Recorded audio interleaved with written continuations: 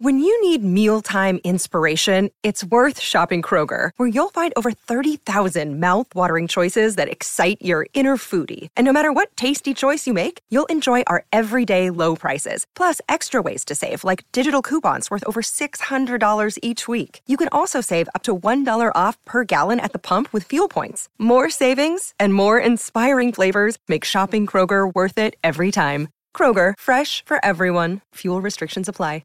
Another day is here, and you're ready for it. What to wear? Check. Breakfast, lunch, and dinner? Check.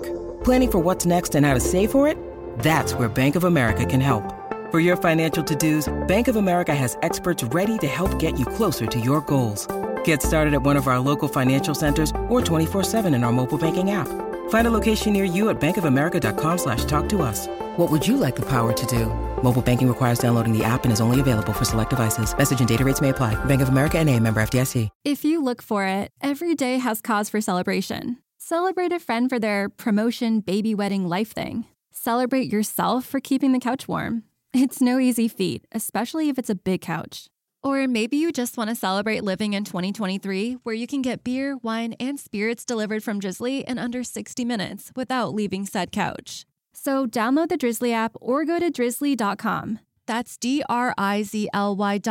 and get your favorite drinks delivered today. Right now, you can get free carpet installation from the Home Depot. So while we're putting in your new carpet, you'll have more time to take care of the lawn. Get started on dinner. Or just lay down and relax on your new carpet after it's installed. Get your free carpet installation started with the Home Depot. How doers get more done.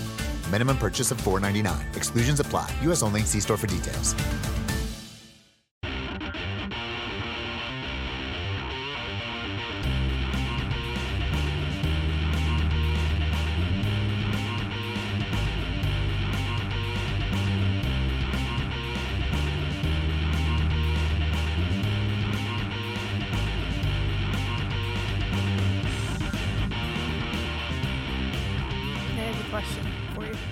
For you. Who would win in a wrestling match, Lemmy or God? Lemmy. Trick question. Lemmy is God. You fail. You never saw Airheads, did you? You know I've never seen Airheads. Yeah, we need to fix that. Wait a minute. Wait a minute. You knew I've never seen Airheads. Oh, that was from Airheads. Such a classic movie. That's Brendan Fraser, right? It is. And boy, did he look good in that movie. Yo, you know what? I'm not going to lie. Brendan Fraser was like the undercover fucking hottie of the 90s. I would say Brendan Fraser still could get it. Because I think he's a really fun guy. And I think you'd have a good time with him in bed. He's a real mushroom. Like, what? He's a fun guy. I hate you. Pew, pew, pew, She's got the pistols out, guys. The pun pistols. They came out. I saw them. Yeah, no, he's a cool dude. Yeah, like I feel like you could have a good time with him in bed. Yeah, he's cute. He looks like a real dad. Yeah, these but you know days, what? but like that's not bad. That's not bad. Being a dad ain't bad. I'd hit it. Oh my god. Yeah, like in a real world sense, totally fine. Mm-hmm. Nice looking middle-aged man. Right, like can fuck him, would fuck him. Yeah, sure. Yeah. Also, like, when he was in that Tarzan movie. Wow. Abraham Lincoln. I mean, I would go for Airheads Brendan Fraser. Yeah. But I mean, I don't like a man with too many muscles. But also, like, I don't know, his face, he was real cute. Yeah, he was cute. He was really cute. No, even in The Mummy, he was really cute. Brendan Fraser can get it. Can get it. Yeah. Also, he doesn't live far from us, so we could go get it. I don't know if that's how that works. Yeah. Yeah.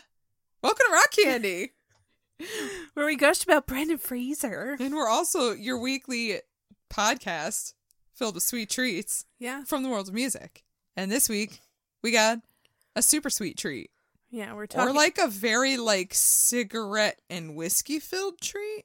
Oh, yes. Okay. Just a walking sack of cigarette ashes and Jack Daniels. Right? Okay, yeah. That's mostly what it is. Yeah, we're talking about Lemmy. We're talking about Lemmy of Motorhead. Yes. Just in case you didn't know who Lemmy was. Some people might not know. I guess not.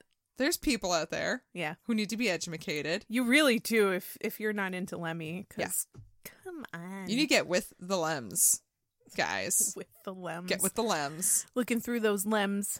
Looking through those Lemmy eyes. Yeah. Like it. We're your hosts. I'm Maggie.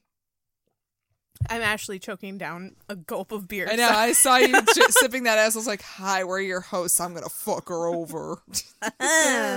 Got her. Got her.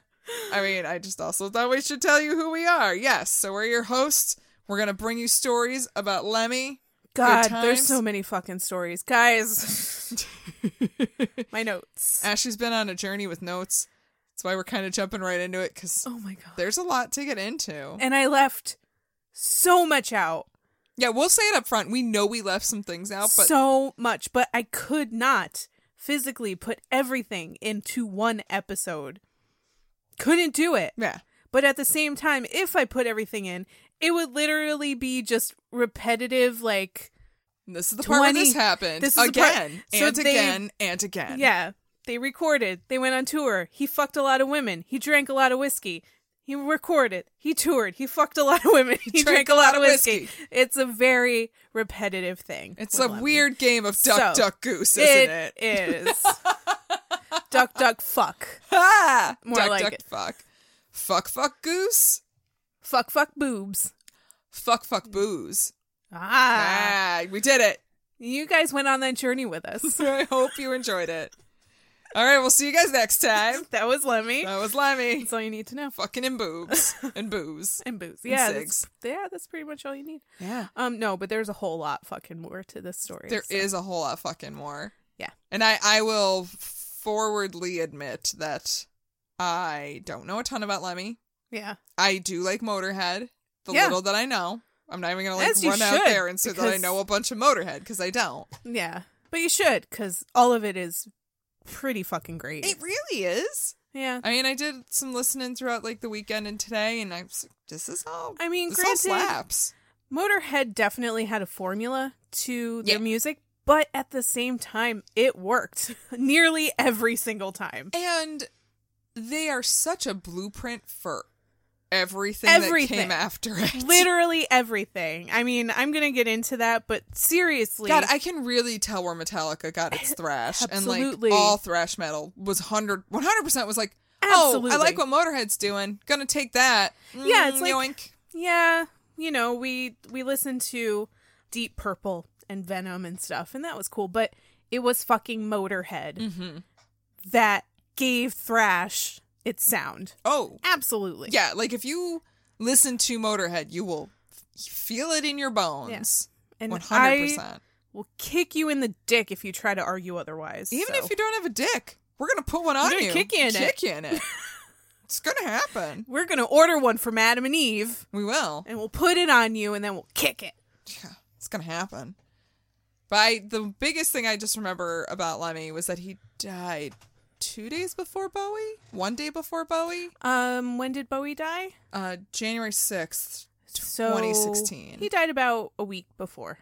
How was it, a week? Yeah. Damn. I actually have a picture of some graffiti that I found in Bushwick when I lived in Brooklyn. And it was Rip, Lemmy, and David. And it was a very crudely drawn, like, Lemmy, like, mustache. And Bowie's, like, lightning eyes. That's adorable. It was very adorable and very crudely drawn.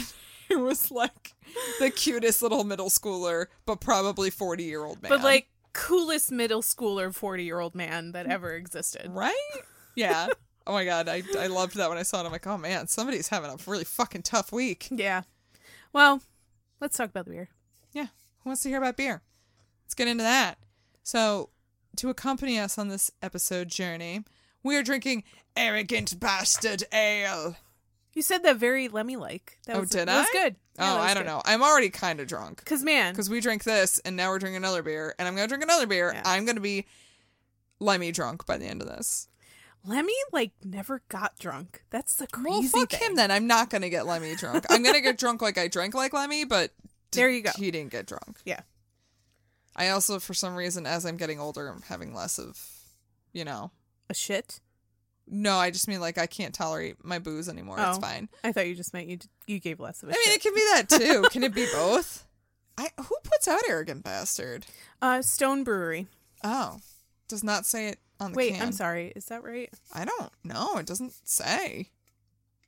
I'm looking at the can. I'm not seeing it. I mean, I feel like, though, I think it's Stone. when you go to the beer store and you walk down one of the aisles, there's like an entire stack of Arrogant Bastard. Yeah. Every time. So... I'm pretty sure it's Stone Brewery. Don't quote me on that. But yeah, I'm pretty Wow. sure. But at this point, that brewery has become so synonymous with Arrogant Bastard that everyone just calls it Arrogant Bastard. It says brewed and canned by Arrogant... Consortia. Yeah. Oh, is that how you say that? Yes. Yeah, you're right. Yeah, so that's what it says.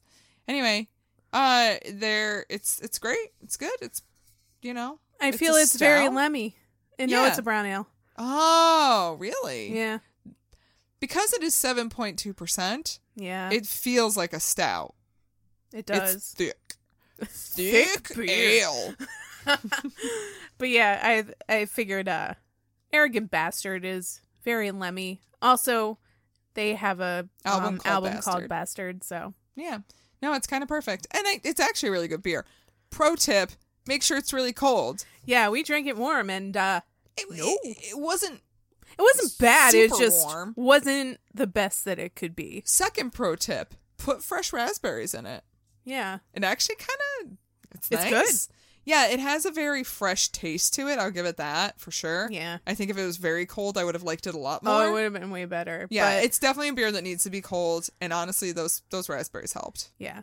But like, I failed, and I went to the beer store right before I came here. I wouldn't say that's a failure. I'd And- say the beer store should have had more cold beers. They should have, because they were out of just about everything and whatever. Guys, quarantine's getting scary. Quaranteers.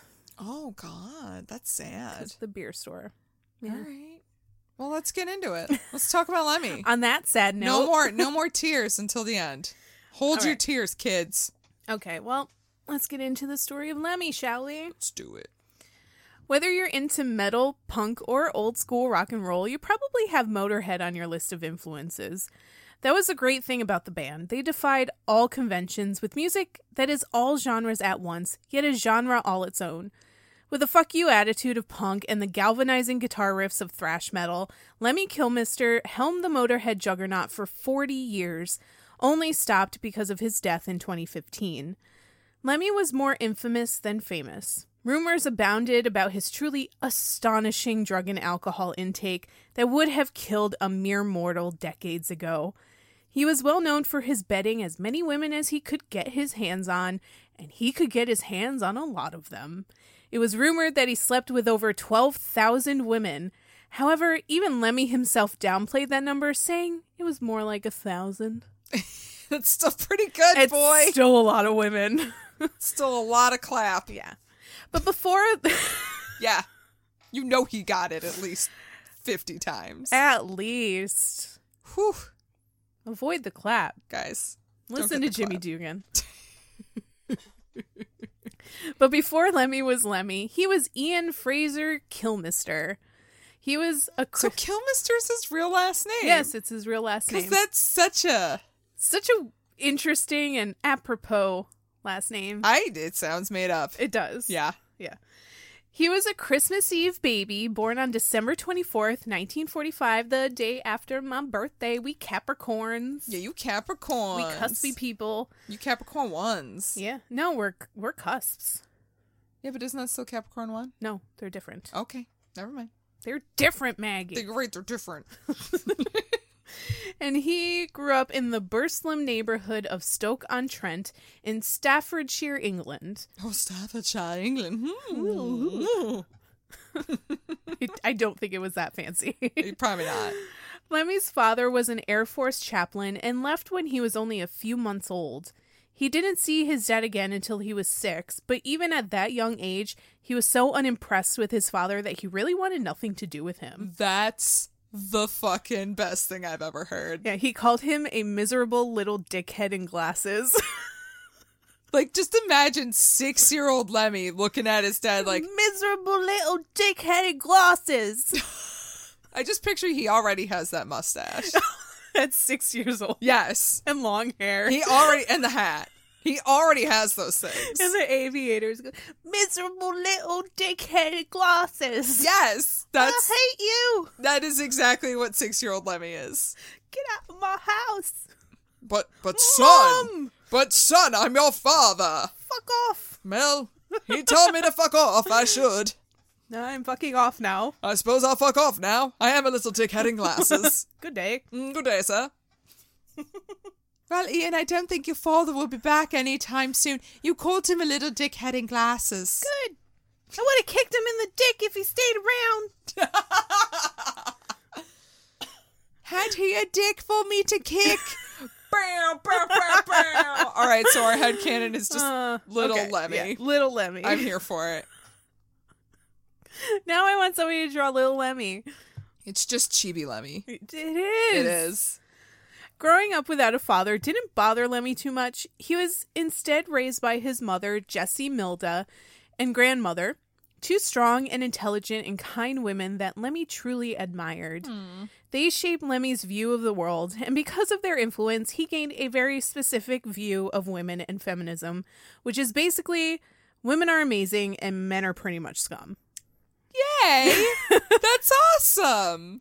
Sometimes he didn't express it so well, because he was often later outspoken against, like, the radical feminists, which I get it. Like, they can be, much like PETA people, Yes. they can be way overzealous and Right.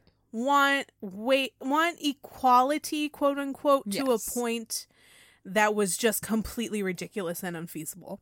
Exactly. Yeah. I mean, not even ridiculous unfeasible, but it's just they basically wanted to overtake men, which is really feminism is just like, yo, let's all be just, we're all on the same page here. Yeah. And whereas we understand that people like that are pretty few and far between, it's just that they're making the most noise, so they're the ones that are heard the most. I think Lemmy thought that there were far more of them than there actually were. And I think there might have been, like, probably There like the could have 60s been. and 70s. Yeah. I think there was more too. yeah. Radical feminists. Maybe like But throughout- now we have more politically correct feminists, and that's the part that he didn't really like. Yeah. So I get it. Yeah. I don't think he expressed it very well, just because, you know, in the few years before he died, he was a child of the 40s. He was a World War II baby. Like, Yeah. Wow. he was just, that's how he expressed his disdain for that kind of person. Yeah. So. He's that person that you just sit down with and be like, okay, I get what you're saying, but you can't say it like that. And he'd be like, Right. oh, all right then. I'm sorry. And then he'll turn around and be like, nah, fuck these feminazis. But these fucking cunts, am I right? Yeah, exactly. That's exactly it. Yeah. Be like, oh, Uncle Lemmy.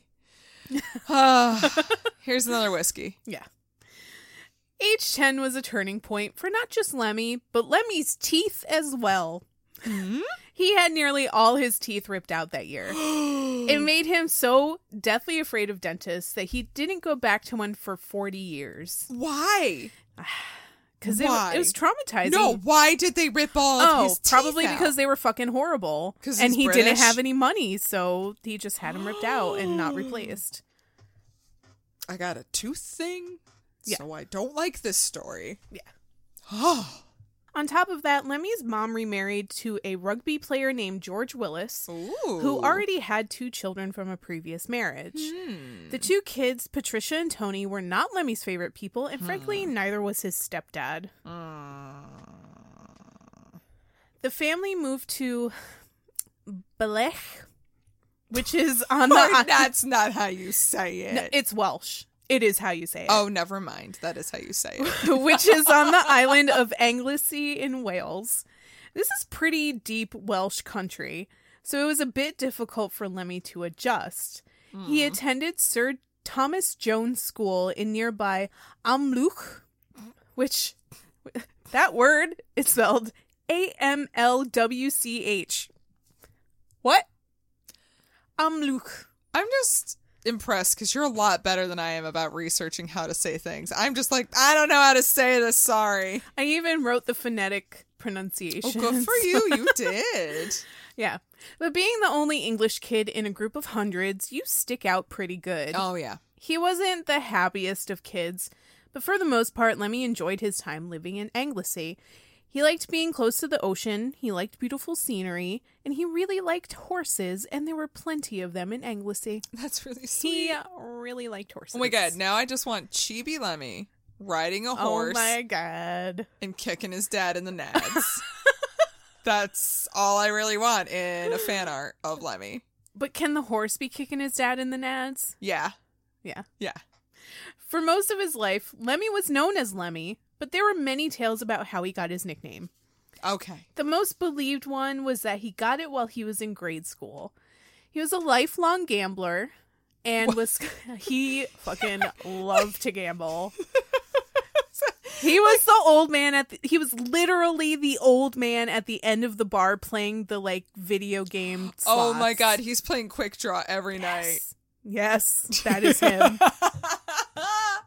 Oh my god, I just picture him like, all right, mates, I made up this game. It's called Quick Draw. We're going to all play it at the cafeteria table during lunch today. I don't know what accent that is. All of them. And I'm kind of sorry. It's fine. I'm also kind of drunk. But anyway, yeah, he was a lifelong gambler and was constantly borrowing money from other students for his gambling problem.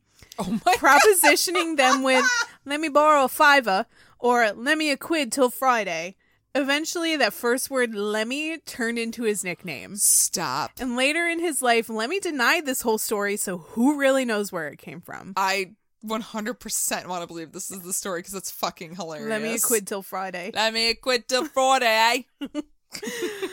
Except, like, you have to say it the way that he talks, which is so hard to imitate. It's like, cannot talk the way Lemmy talks. It's Ozzy Osbourne with a pseudo-Welsh accent. That's what I was going to say. Of course, now it all makes sense why his accent was so interesting because, yeah, he's British, but he also spent so much time in Wales. Right. So his accent is, when he was a young age, too. Well, when up until he was 10, when they moved to Wales, he grew up in an area close to Liverpool. Oh my god. And then moved to Wales. Yeah. So this totally makes sense why you can't fucking understand a word he's saying. Yes. Even worse than Ozzy Osbourne. Yeah. Who also grew up in the same area. But not in Wales, right? No, not in Wales, but he was in Birmingham, which was basically on the border of Wales. Burning Man. Yeah. He went to Burning Man. He is the Wicker Man. I could see that. Either way, Lemmy discovered rock and roll early and fell in love with it. It was Little Richard's song Good Golly Miss Molly that introduced him to the spastic delight of rock and roll. Oh. He loved Little Richard, and he and Dave Grohl really bonded over their love of Little Richard. I can 100% see that. But it was difficult finding records where he lived. There wasn't even a record store in the area. Yeah. Instead, he would go to the electrical repair shop and have the owner order records for him. And 3 weeks later, he'd go back and scoop them up. I didn't even know that was a thing that someone could do. I guess. I guess it would make sense because if the electrical repair shop is repairing record players and gramophones or whatever, I don't even think they had gramophones. No, they probably definitely had gramophones. Probably. Because what is this, like the 50s in England? Yeah, they still had gramophones. Yeah. So they were the ones that were repairing those. So of course they had catalogs that had, new records. Yeah, probably so you can like test shit out. Right. Oh, wow, that's crazy. It was a Beatles show in Liverpool that showed him just what he could get out of being a musician. Which checks. Yeah. A lot. This was pre-Beatlemania, but there were still lots of screaming girls all over them and clamoring for their attention. Here's the thing with the Beatles. Even when they were just coming up, they were super popular. Yeah. Anywhere they would perform, people fucking loved them. Yeah. And then he noticed all the girls at school fawning over another student with a guitar, so he started teaching himself how to play. It's like, hey, I want to get laid. Exactly. I'm going to learn some guitar. Yeah, exactly. School wasn't Lemmy's strong suit, and eventually he was expelled for cutting class too much. This checks. I mean, damn. I'm glad my school didn't expel for cutting too much, because woof. He didn't bother trying to go back. Instead, he took odd jobs working at summer fairs, a horse riding school, and a washing machine factory. A horse riding school? Horse riding school. He loved horses. Loved horses. He really did. I mean, yes, I love it. It's great. those days, he only had one thing on his mind. Fucking. I got two things on my mind today, and that's taking care of the horses and fucking. And I ain't got no horses. So I guess I'm gonna be fucking. Guess I'm fucking. But, as Lemmy himself said, that only takes up half an hour a day, so you better find something else to fill your time with. Damn! You know what, though? He was humble and self-deprecating, and that's why I love him. Oh, I was gonna say, you know, I know that Missy Elliott's saying, I don't want no Minute Man. And, like, but sometimes you kind of just want, like, a good 20-minute session, and you're like, all right, I'm good. Like, I got shit to do. I'm good with a half an hour, man. That's fine. I am, you know what? And you know what? I don't need an all-nighter. Impressed. I don't need a Minute Man. Half-hour man is perfect. Yeah, I'm impressed. Yeah. If you last a whole half an hour. Yeah, no, half an hour? Perfect. Still leaves me some time to sleep. Right? Like, I'm like, okay, cool. So, like, this isn't, like, just, like, 2 seconds of, like, and then you get off and we're done. You're not a two-pump chump. Right. But this is, like, just the perfect amount of time for me to be okay. Right. For me to feel satisfied and still get a good night's sleep. Yeah. Thanks for looking out for me.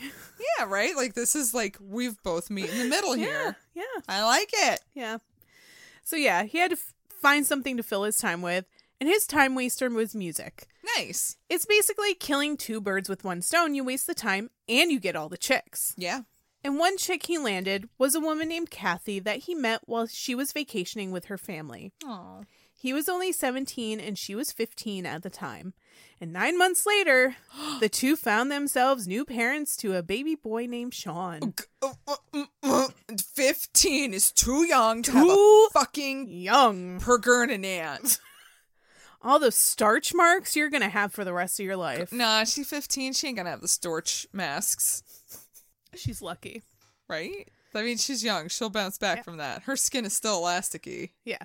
So, God, what's that like? But they knew they were too young, and they put Sean up for adoption right after he was born, and Lemmy never had contact with him again. Oh. So wait, like, do we still not know who, like, baby Lemmy the first is? So Tracy ended up contacting him when he was an adult. Like, not all that long ago. Or Kathy, I'm sorry. I was like, who's Tracy? I'm sorry. Kathy ended up contacting him when he was an adult. Oh. And she was like, hey, I'm your mom. I just want to meet you. So they met. And then she later told Lemmy about the meeting. Mm-hmm. And she said something like, you know, she described him and he didn't sound very physically like Lemmy at all. Oh. And was kind of like short and nerdy and whatever. And she was like, I didn't have the heart to tell him who his father was. Oh. So the guy never knew that Lemmy was his dad. Oh, God. I mean, he must know now. He must know. That kind of sucks, though. Yeah. They got a lot of love. Like, I don't know. Like, what if you want to meet your dad? Now he's dead. I don't think Lemmy would be he would not have wanted to meet him to begin with, because Lemmy was not a parental kind of guy. I guess you're right. But also, I don't know. You're right. Okay. He didn't have a fatherly bone in his body. He did not want to be a father. It's probably because his dad was a little dickhead. Yeah. Meh. And he was like, I grew up without a dad. I never felt I needed a dad, so I don't need to be a dad either. He ain't wrong. Yeah. In 1965, when Lemmy was 20 years old, he joined the Rockin' Vickers. Okay. They looked like a pretty typical 60s English rock group with ridiculous matching outfits and page boy haircuts. Love it. But they had a bit of oomph to them. Oh, oomph, you say. Yeah. They rocked out a bit, with Lemmy pushing the limitations of their music on their live shows. He'd get a little gritty on stage, purposely feeding his guitar to the amplifier to get feedback and drive the audience a little nuts. Oh, like good nuts or bad nuts? Good nuts. Oh, okay. Good nuts. You got like them cashews. It's like crunch nuts. Oh, man. Some Doritos Crunch Nuts? Yeah. All right. That's the kind of nuts he was driving them. The Cool Ranch kind, not Cool the Ranch Crunch nacho Nuts. cheese. His penchant for women was just beginning in the Rockin' Vickers, and despite their holy name, Lemmy's behavior was less than saintly.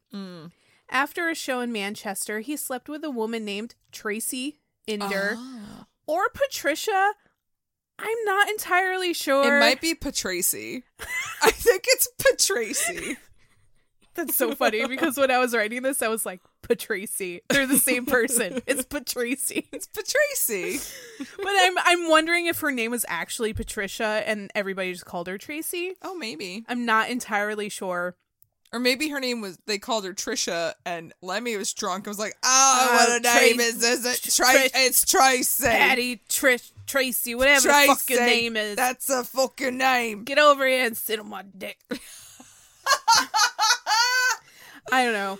But I have a feeling they're the same person because in the documentary Lemmy, he and his son, his other son, were talking about her. And he called her Tracy, but when I Googled her, everything that came up said Patricia. And in the documentary, they were talking about how she lost her virginity to John Lennon. Oh. But then when I Googled it, everything, that whole story referenced somebody named Patricia Inder. So I'm assuming they're the same person. Yeah, and he just thinks her name's Tracy. Or maybe Lemmy just gets to call her Tracy. Maybe or only Lenny. Or he just Lenny thought her calls name was Tracy. Maybe. I think it's that one. His son doesn't have the heart to say anything. But anyway, Patracy became pregnant. And she became pregnant. And she gave birth to her son, Paul Inder, on May 12th, 1967. I mean, Happy I get birthday. it. It's the 60s, right? But Lemmy. Wrap it up. Seriously. Like, this is your second time doing this. Yeah. Have you not learned? I'd hope he learned after this one, but I have an odd feeling he didn't. I don't know of any other children from him besides the first Sean and Paul. Okay. But he talks to Paul? Yes, he has a... Let me fucking get to it. All right. I'm sorry. It just kind of bothers me. Again, Lemmy really didn't want children, but Tracy had the right to keep her baby. Of course. So she raised Paul by herself, with Lemmy reconnecting with his son when he was 6 years old.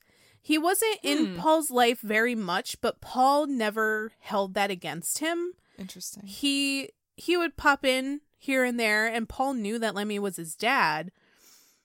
And Lemmy, when he would see his son, would be a father to him. Yeah. But Paul just always had this idea like, yeah, I know who my father is. He's a big musician. He's not really in my life. That's totally fine. When he does come around, I think he's really fucking cool. And he's teaching me how to play guitar. So, But see, that's why it's like, it kind of pisses me off that Sean never knew who his dad was. But Lemmy was 17 and Kathy was 15. No, but I mean, like, later on in life, he could have found out who his dad was. I think Lemmy would have at least been nice enough to him. But it also depends on the terms of the adoption. Because Paul wasn't adopted. He was raised by his actual mother. Right. But Sean was adopted. The terms could have, especially if they went through a religious orphanage organization to adopt Sean out, there could have been very strict rules that after or up into a certain age, they were not allowed to contact him. Right. But I just mean, like, if the mom reached out, she should have said something. I'm kind of putting it on... Who was the first girl? Kathy. Kind of put on Kathy. Like, I don't know. Tell him who his dad is. Yeah. Give him the chance to, like, just say something to his dad. But also, if they met up, he could have been like, who's my dad? And she could have told him. I mean, I guess we don't know what happened in that. Yeah, if he didn't ask, then she didn't have to tell him. That's true. I don't know why I'm really fixated on this, but I am, oddly enough. I mean, maybe he didn't really even reach out to either one of them. Maybe she reached out to him and he was just like, okay. Okay. This is just a weird hill for me to die on. He also could have grown up not even knowing he was adopted. Oh, that's true. There's a whole lot of we don't knows in this situation. Again, don't know why I'm so caught up on this. But you know what we do know? What do we know? We know that we have this pretty awesome deal going on with AdamandEve.com. We do. Yeah. in this deal. Because we've been talking about so much sex. May as well talk about Adam and Eve. Yeah. And all the safe sex you can have with your partner or yourself during these quarantine times. Yes, with some toys. You can keep it real safe. Yeah. Nobody's going to get pregnant or aunt. And nobody's going to have to deal with starch masks. No, because you're going to use toys that you get from adamandeve.com. Yeah. So you can go on their website. You can pick almost any item for 50% off. Almost. And then you get a whole bunch of free shit. So much free shit. You don't know what you're going to get. You really don't. It's a surprise. It's a real surprise. You could get something for him. Mm-hmm. Maybe a little something sexy for her. Yep. Maybe a hot little item you can both enjoy. Or even that third person in your relationship can enjoy it. Yeah, you can all split it. Fun for you all. You can split all of the toys. Just clean them thoroughly. Oh my God, please clean them. Like, they're not going to give you condoms, but they're going to give you toys. Yeah. And you should clean them thoroughly. And they're also going to give you some movie films. Spicy films. 6 of them, in fact. 6 spice films. You get to choose whichever ones you want. I mean, they're going to give them to you, and you can choose whichever out of the 6 that you would like to watch at that time. Yes. Yes. That's how that works. Yes. And then, on top of all that, you get free shipping. Free shipping! And all you have to do is at checkout, use our code CANDYPOD.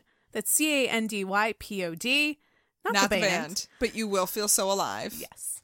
At checkout, use that code, and then you get all this free shit. You get so much free stuff. And you already get the item that you came there for. Came. But also, like, seriously, whatever you need. Because it's some spicy times, guys. It's been almost 2 months. It really has. Now, maybe, like, you've been frisky with somebody, quarantined with somebody, and you've been doing the same thing, and you just want to spice it up a little bit. Yeah. Or maybe you're by yourself, and you're like, yo, I haven't been able to go on a date in a couple months. Would Tinder's be nice. a joke right now. Right? Like, everything is just kind of on freeze. But you need to touch yourself, guys. Like, maybe this episode's getting you a little hot and bothered because you're like, man, Lemmy got a lot. He got a lot of poon. I'd like to get something. Yeah. Get something for yourself Yeah. at adamandeve.com. And Just use our code CANDYPOD. Because you will feel so alive. Yes. But not like the band POD. Definitely not. So let's continue with our story. On Lemmy. Lemmy. And don't worry, we are still going to talk about sex. Oh, yes, we are. The sex ain't over yet, kids. The Rockin' Vickers weren't entirely small beans. They played with a lot of well-known rock bands of the time, opening for The Who and The Kinks and The Hollies and basically any 60s band with "the" in front of it. Nice. Yeah. Wow. They had a consistent cycle of gigs around the north of England and had a decent following, but that's exactly what Lemmy didn't like about the band. They didn't have much ambition to move beyond North England, whereas Lemmy wanted to go to London and make it big. Yeah. That's pretty much, if you're a UK band in the 60s and 70s, You had to your go to goal, London. London. Not North England. London. We're going down like London, Oh my God. London. We're not going talking down. about Fergie, we're talking about Lemmy. Fair enough. After 2 years playing with the Rockin' Vickers, Lemmy left the band and moved to London. He shared a flat with Noel Redding and Neville Chesters, the bassist and road manager for the Jimi Hendrix Experience, respectively. Oh, yeah. Naturally, they hooked him up with a job as a roadie for the Jimi Hendrix Experience. You know why I didn't recognize the name Noel Redding? Because you pronounce Noel. The entire episode got the business for that one. Yeah. Yep. Yep. Yes. Yeah, you're right. Noel Redding. I remember him. Yep. Noel Redding? Yes. Yes. But yeah, so he was a roadie for a Jimi Hendrix Experience, though he wasn't very good at it. Oh, what? Per Neville Chesters, quote, he would rather play an instrument than carry it, so that kind of gives you the idea. Oh. Though he was a pretty shitty roadie, Lemmy did learn a lot of things while working for Jimi Hendrix. I bet. He learned where to find the best drugs, and getting acid and coke for Jimmy and the crew became part of his job description. Okay. Rumor has it that Jimmy himself gave Lemmy his first taste of amphetamines and psychedelics, and soon enough he was hooked. Yeah, that sounds about right. This checks with Jimmy. Yeah, this a lot of this. Yeah. This straight line into Drugsville. Yeah. Let me guide you. Young Padawan. Take my hand. We are going to Yeah. Drugsville. During those days, street drugs were his drugs of choice. It wasn't until he started Motorhead that he switched mainly to just alcohol. After that, a glass of Jack Daniel's whiskey and Coke was basically glued to the palm of his hand. Do you mean Coke like cocaine or Coke like Coca-Cola? Coca-Cola. Oh. Like the classic drink, which is now apparently Jack and called a Lemmy after he passed away. Oh. Yeah. Well, it's like the grossest drink. It's so disgusting. I cannot with Coke. I can't with Jack. I'm sorry, Lemmy. Jack Daniels is just so fucking It's gross. so... my stomach just There flipped are thinking literally about it. hundreds of whiskeys that are better than Jack Daniels. And I get it, it's fucking bourbon and it tastes different, whatever. There are hundreds of bourbons that are better than Jack Daniels. Oh my God. Yeah.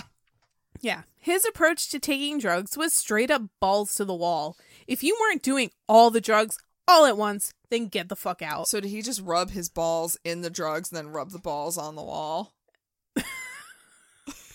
And then made people sniff the Coke off his All balls. right, everybody, I put Coke on my balls and then rubbed it on the wall. Wait, Snuff it all. let me put a line on my dick. But also, I could see Lemmy being that guy at a party. He was definitely that guy at a party. Yeah, he learned to function on 5 hits of acid at a time and frequently mixed uppers and downers in dangerous combinations. Once in 1969, his friend's girlfriend was directed to get them some amphetamine sulfate, which is basically Ritalin or Adderall. Oh, okay. Instead, the girlfriend got atropine sulfate, which is used to increase the heart rate for those with bradycardia. Oh. Yeah. Oh my Which is when you have less than 60 heartbeats per minute, yeah. which is bad. Yeah. Yeah. Oh Lemmy took so much of it that he went bonkers for a while until he passed out and woke up in the hospital, then continued to have hallucinations for 2 weeks after. And he's still alive at this point. Wow. Thankfully, Lemmy had a staunch rule regarding heroin, but it came at a price. In 1973, Lemmy fell deeply in love with a girl named Sue. Like, wanted to marry this woman. He was so mad about her. But she died of a heroin overdose, and he was the one that found her dead in the bathtub. Oh my God. Since then, Lemmy has been strictly anti-heroin. He's also been strictly anti-marriage because the one and only woman he loved enough to want to marry died and left him alone. Oh, I'm going to go cry now. It's very sad. So, this was rock candy. I need 20 years to cry about that. Yeah. Jesus. Sad. Try not to let it engulf you. I'm trying. But also, Failing.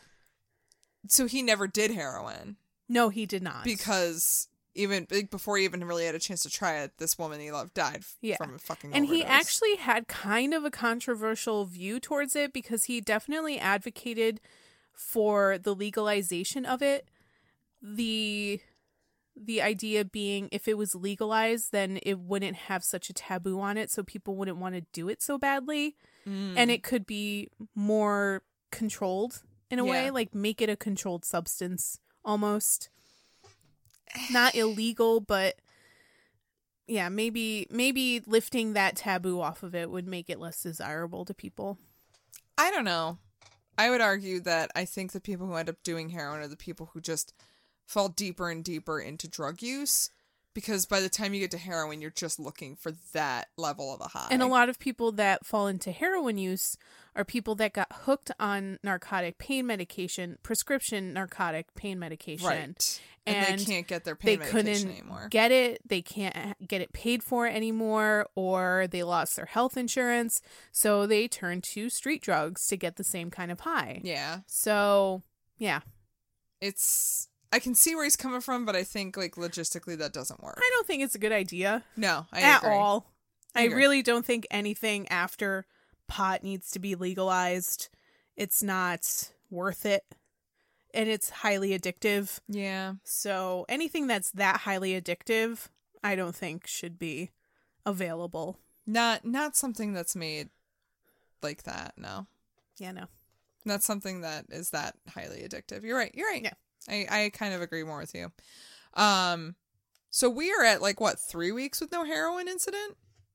I mean, there is a heroin incident, but is not with the artist we are talking about. Right. Wow. So I think so. We're doing good. Good job, guys, Wait, on the no heroin. When was the last time we had a heroin incident? So technically REM, but I did not know that until know. after the episode, because we have a lovely fan who told us that he did heroin. Yes. Michael Stipe, that and he is. didn't like it, right? I think he did it, and then, he kind of fell out of drugs once they got famous, which was interesting. Yeah, he wasn't, super into drugs, so he got wasn't off like it. Kurt Cobain, who was fucking determined to have a heroin problem. We've talked about the problematic issues with Kurt Cobain. So you many can visit problems. our Nirvana episodes to So many hear problems. about that. Yeah. So yeah. Naturally, when musicians are experimenting with drugs and hallucinogens, it comes out in their music. So it was no surprise that Lemmy started getting into psychedelic rock. He bounced from one psychedelic band to another until he eventually joined Hawkwind in 1975. Hawkwind were a space rock band whose purpose was to put you in a trance through their repetitive riffs and onstage strobe lights. Yes. Space rock. Space rock. I love it. They mostly sang about sci-fi themes, and they even employed a woman named Stacia that would appear on stage dressed as an alien goddess, usually topless. So honestly, that could have been a lot of their appeal. Yeah, probably. Is the naked chick on stage, writhing. In the 70s? Yeah. Yeah. Yeah. Yeah. Hawkwind became incredibly influential, not only to later prog rock bands, but also, interestingly, proto-punk bands. Okay. So odd. Okay. But, Really? yeah. And you know what? They were actually pretty good. All right. I trust you. Yeah. Lemmy got the gig through the band's keyboard as Dick Mick. Stop it. That's not a real name. I mean, it's his nickname, but... Is his real name Richard Mickelson's? Yeah, something like... Oh my god, of course, Dick Mick. Yeah. Oh my god, I want to make friends with a guy named Richard Mickelson. And and call him Dick Mick. And it's spelled Dikmik. Yeah. How else are you going to spell Dick Mick? I'm sorry, was there another spelling for Dick Mick? Somebody was on some space rock drugs when they were like, nah, call me Dick Mick, but leave out the C's, man. Also, can you start calling me Dick Mick? But yeah, Dick it. Mick was a friend that often joined Lemmy on his drug escapades. The two were at a show at Notting Hill Gate, and Hawkwind's bassist didn't show up. Dick Mick convinced Lemmy to fill in on bass, despite the fact that he never played bass a day in his life. He wanted to be the band's second guitarist, but after that show, bassist and vocalist was his permanent slot. Okay, but at least you got vocals. He got vocals, yeah. So that's a win. No, you know what? Bassist is a win too. Fuck you. It is. Yeah. Lemmy's Both are a a win. fucking amazing bassist. I'm gonna get to it. I'm gonna get to it. I really think this trial by fire is how he kind of stumbled into his own way of playing bass. He didn't know how to play it before. He was literally thrown a bass and shoved on stage with zero knowledge of what to do. Mm-hmm. So he just kind of played it like he played guitar, and it turned into his style. But I feel like the best bassists, some of them are the bassists that just get thrown into it, and you're like, I just gotta make it up.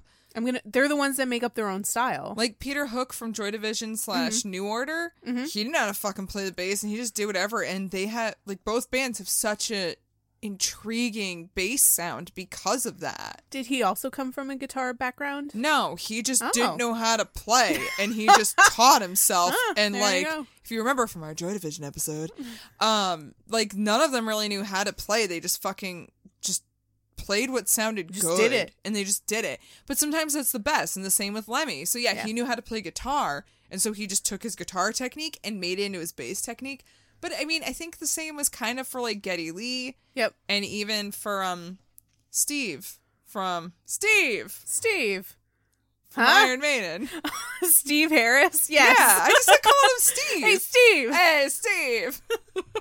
You know what I'm talking about. Yeah, I feel like they all just got thrown into their positions, and it's like, well, I'm just gonna do something. This sounds cool, right? And everyone's like, Actually, yeah, that sounds really fucking cool. That's pretty fucking badass. So yeah, keep doing that. Please keep yes, that's great. Yeah. So now, earlier when I said drug escapades.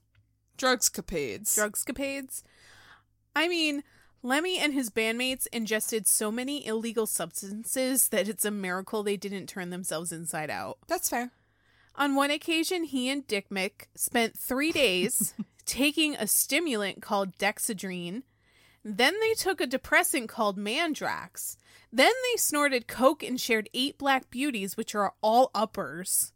Are these motherfuckers at Hogwarts? Like, what are these things they're taking? Mandrakes and Black Beauties? Mandrakes and Black Beauties. Jesus, all right.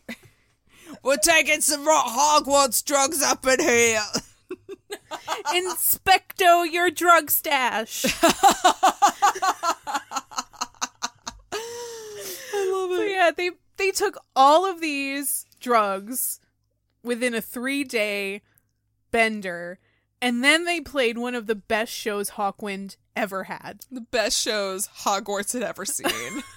It's kind of what I thought you were going to say. With all those fucking weird names. They're Hogwarts now. It's fucking Hogwarts. So yeah, he spent 4 years at Hogwarts. Oh my god. He was a prefect 1 year. He really did so good. Yeah, traveling around the world with the band. Ironically, the end of his tenure came because of drugs. What?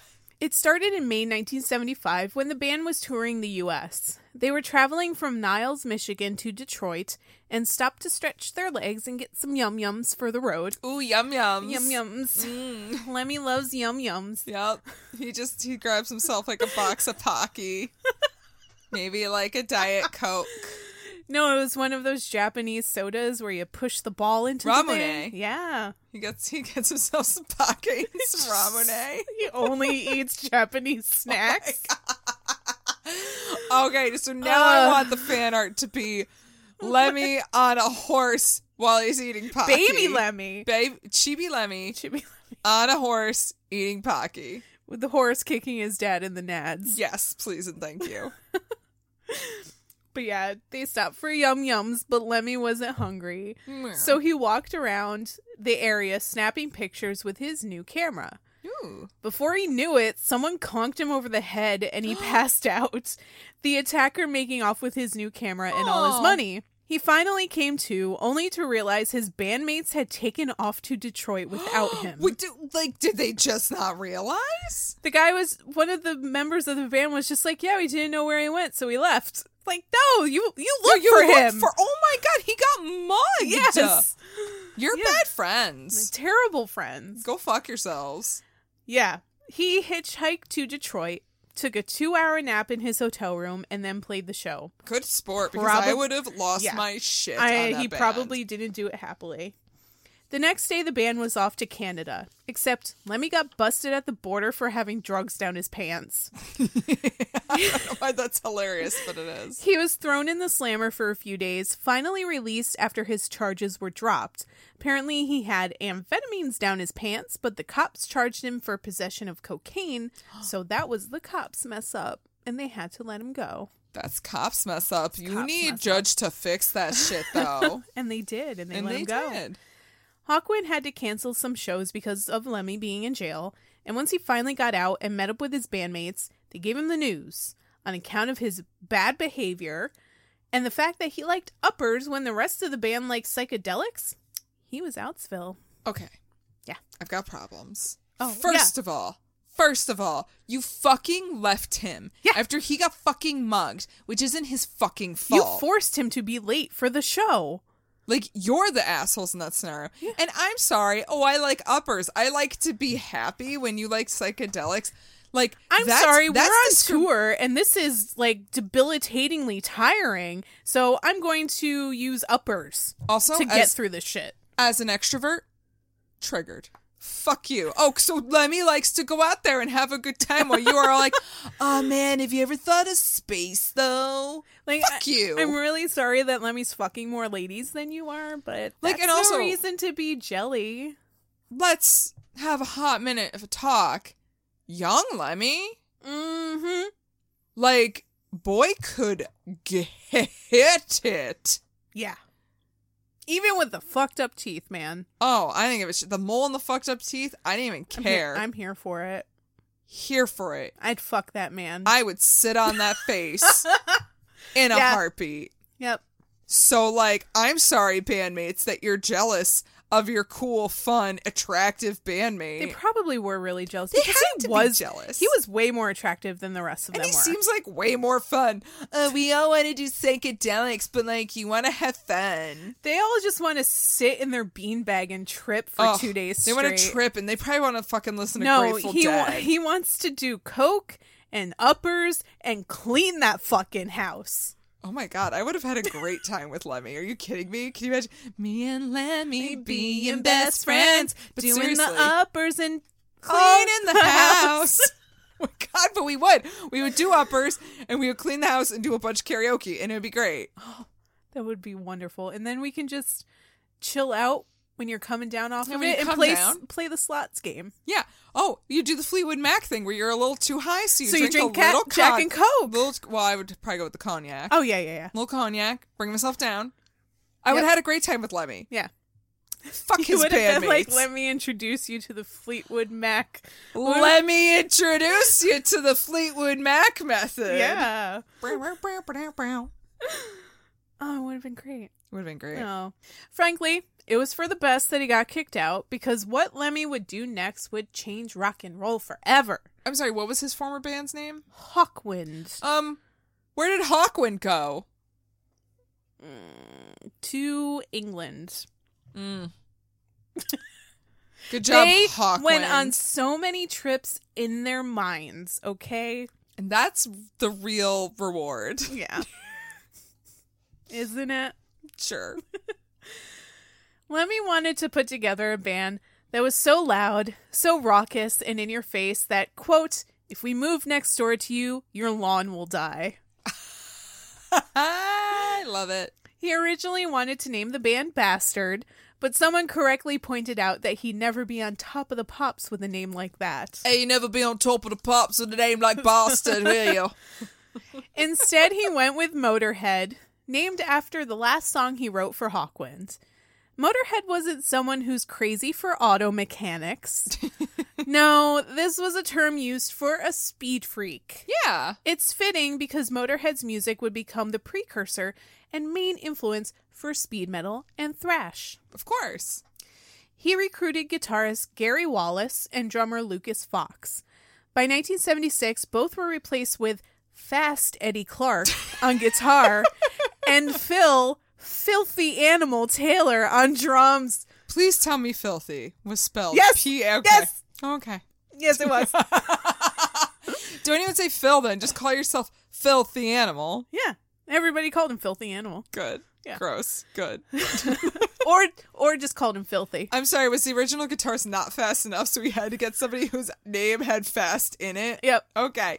Cool. The band played shows around the UK and gained a decent fan base. Audiences were immediately stricken by the sight of these guys, clad in leather and chains and bullet belts and Lemmy's playing style. I'm sorry, so they wanted to sit on their faces. That's why they were so taken. Yeah. Okay, cool. They just had their dicks out, like... And snatches. Dicks and snatches dicks everywhere. And snatches. Fields of dicks and snatches. Yeah. Ready to sit on their faces. Ready to sit on Lemmy's face.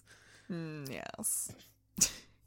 He only played Rickenbacker basses, and he played it hard and fast like a distorted guitar. Nice. He received curious stares at his microphone, too, perched on high, so he had to tilt his head up to sing into it.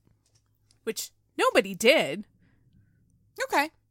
I mean, sure. But it looked fucking cool. You know what? I never really noticed, but now I have to go back and look. Yeah, his microphone was, like, super tall and tilted down, so he had to tilt his head up to sing into it. And people fucking loved it. It was loud and angry like metal, but fast and simple like punk, appealing to so many across various genres. They had a contract with United Artists, but the label dicked them around, refusing to release their material. Oh, you don't say. Labels dicking somebody around? That doesn't sound right. No, never. By 1977, the band had had enough. They were penniless and squatting at friends' houses. Their label was refusing to release any music they made, and the guys were at each other's throats. So they decided to call it quits, but wanted to record their last show ever for posterity's sake. The band couldn't afford the venue's fee to record the show, so Lemmy's friend Ted Carroll, a rep for the fledgling Chiswick Records, offered the band studio time to record a single instead. And instead of recording just one song, they recorded 11 rough tracks. Oh, shit. With a little more time in another studio, they managed to pull together a 13-track album. Jesus. Like, we're going to do a live album. JK, we're going to do a single. JK, here's an entire LP. Enjoy it. Hey, take advantage while you're given the opportunity. You're not wrong. Yeah. Chiswick pulled through where United Artists didn't and released Motorhead's first single, called Motorhead, in June 1977, followed by their first album titled, can you guess? Is it Motorhead? It's Motorhead. It's Motorhead. It's Motorhead by Motorhead off of Motorhead. Oh my God. It's super bad company right now. Oh my God, it's so bad company. Yeah. It is not big country. It's bad company. It's bad company territory. But the album Motorhead was released in August of 77. It did pretty darn well, too, reaching number 43 on the UK album charts. That is really good for an, like, theoretically unknown band because they haven't had a release before. Exactly. And these are rough tracks. These aren't even super polished. No, when they went into the studio the second time, they polished everything up. Oh, okay. Nice. Either way, like, that's still really impressive. On the cover was the very first appearance of the Motorhead War Pig, also sometimes referenced as Snaggletooth. Oh. Much like Iron Maiden's Eddie or Megadeth's Vic Rattlehead, the War Pig would become synonymous with Motorhead. And it was designed by Joe Patagno, who also designed the Swan Song Records logo for Led Zeppelin. Oh, shit. Yeah. Is that Icarus? Yes, the guy with the wings, yes. Yeah. War Pig is supposed to be a combination of bear, wolf, and dog skulls with boar tusks, also wearing a helmet and chains. The spike on the helmet originally had a swastika on it, but future pressings of the album omit the swastika. Which, now that I brought it up, is a good time to talk about Lemmy's penchant for Nazi memorabilia. Okay. Let's have a conversation about Nazis. Let's have a conversation about that. Welcome to Nazi Corner. No, we have Nazi to Corner. We have to play the Benny Hill montage. So.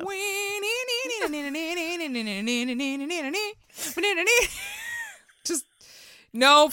Nazis. Nazis. Ugh.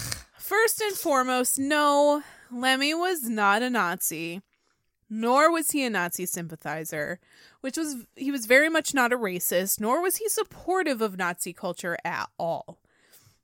Never struck me to be any of those things. But so to that's some good. people, he was, because of missteps that he made that made it very apparent that he liked Nazi regalia and stuff like that. Oof. What Lemmy was, however, was a lover of World War I and World War II history. Okay. He doesn't speak romantically of Hitler or Stalin or even FDR for that matter. Oh. He hated them all equally and understood the gravity of all of their actions. I mean, what did FDR do wrong?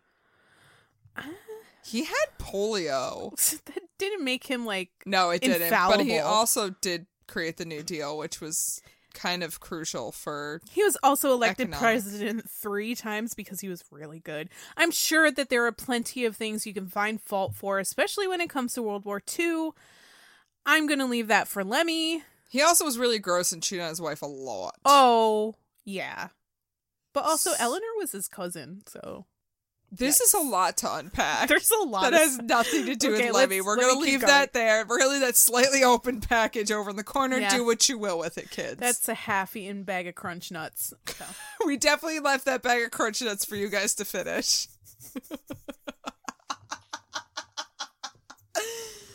It just so happened that he thought Nazis had way cooler stuff.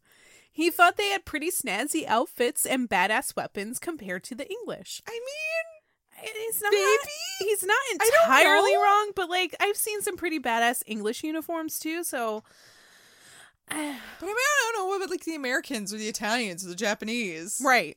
I mean, Although the Italians and the Japanese were I both don't in the know. Axis, I weren't they? know. Oopsie doopsie. yeah. Sorry. Yeah.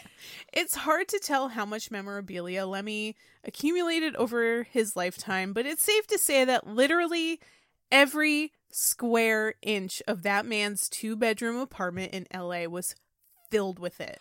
That's awkward. Yeah. That is, I feel like that's an awkward scene to walk into. Yeah. I guess depending on who you are, but yeah. I would feel awkward. I would just be like, oh, what? You got so much Nazi stuff? You're you're better than me. I would be like, oh, this is awkward. Yeah, and depending on what his explanation would be, if it was unsatisfactory, I would sit and have a nice cup of tea and then be like, well, I gotta go. Yeah. And for the record, he also collected stuff from all the Axis powers. All right, now this is getting weird. Yeah. He did, but wait, it was the Axis powers and the Allies and the Axis. Allies, yeah. I bet he probably had stuff from the Allies, too. You're just saying that. I am just saying that. But yeah, he did collect stuff from Mussolini. Okay. So he probably did have Japanese stuff too, and Italian stuff, and German stuff. But it was mostly German stuff. Yeah. Still not looking great. It does not look great to most people, and I fully understand that anybody who is a direct line from people that were at Auschwitz or were involved in the Holocaust probably do not look at that favorably. And that is so justifiable. Absolutely. Beyond justifiable. Yeah. Yeah. I would justify that before I would justify Lemmy's collection. Yeah. Agreed. This is an awkward part of the conversation. Yeah. But I also understand where Lemmy is coming from, although I don't necessarily condone it. He is like, you know your weird uncle who, like, you can't read. You can talk to him because, like, he's cool enough, right? Where he'll listen to you and take you seriously and have an intelligent conversation with you. But also some of his beliefs, you're like, but I think you're better than this. Yeah. It's like, you can say, I had this really insightful conversation with my crazy uncle, but he still collects Nazi memorabilia. Exactly. Yeah. Yeah. There's always the caveat that he collects Nazi memorabilia. And you're like, I don't know what to do with this. Yeah. And I guess the answer is, you don't do anything. You can't do anything. I mean, he was not a white supremacist. Right. He didn't collect weapons to try and use them on people. Right. You've never seen him be, like, outwardly racist or terrible to somebody based on race, religion, sexuality. Not at all. And so it's like... And he's not pressing his views on anybody else. So, like... What do you do? You do nothing. You can't do anything because he's shit. Not hurting anybody. Right? Even though you feel so awkward. Yeah. Extremely awkward. That's where I'm at right now. Yeah. Motorhead then embarked on their first tour called the Beyond the Threshold of Pain Tour. Oh, jeez. Aptly titled, considering right before the tour, Phil Taylor punched a guy in the face over a girl and broke his knuckles. He had to tape the drumsticks to his hands in order to play. Oh my god. But Motorhead continued... That's pretty metal, though. Hold on. It's very fucking metal. That's so metal. Yeah. Even though Lemmy insisted that Motorhead was not metal. No, you're metal. And that's fine. I get where he's coming from. No, I But at the same time, you're the precursor for a lot of fucking metal. And, like, also, you collected Nazi memorabilia. I get to say what I want about your genre of music, Lemmy. Let me have this. Let me have this. Let me have this till Friday. Just till Friday. Fair enough. Motorhead continued to record singles for Bronze Records in 1978, releasing a cover of Louie Louie and performing for the first of many times on Top of the Pops. Oh, on Top of the Pops, eh? Top of the Pops. We're on Top of the Pops. Okay, that's enough of that. Is it? It's not the last of it. It's not at all. They capitalized on their newfound popularity and released 2 albums in 1979, Overkill and Bomber. Overkill, for one, is a fucking amazing album. You right, though. Damage Case, No Class, I'll Be Your Sister, Metropolis, they're all classic Motorhead. That album was an unexpected success, so they tried to keep the ball rolling with Bomber. It worked, But recording Bomber was a pain in the ass. Because that's too much recording in a too short amount of time. Yes. But this is what they did in the 70s. Yep. You want 2 full fucking albums in 1 year? Sure. I feel like we've covered this several times before. Yes, we have. Weird.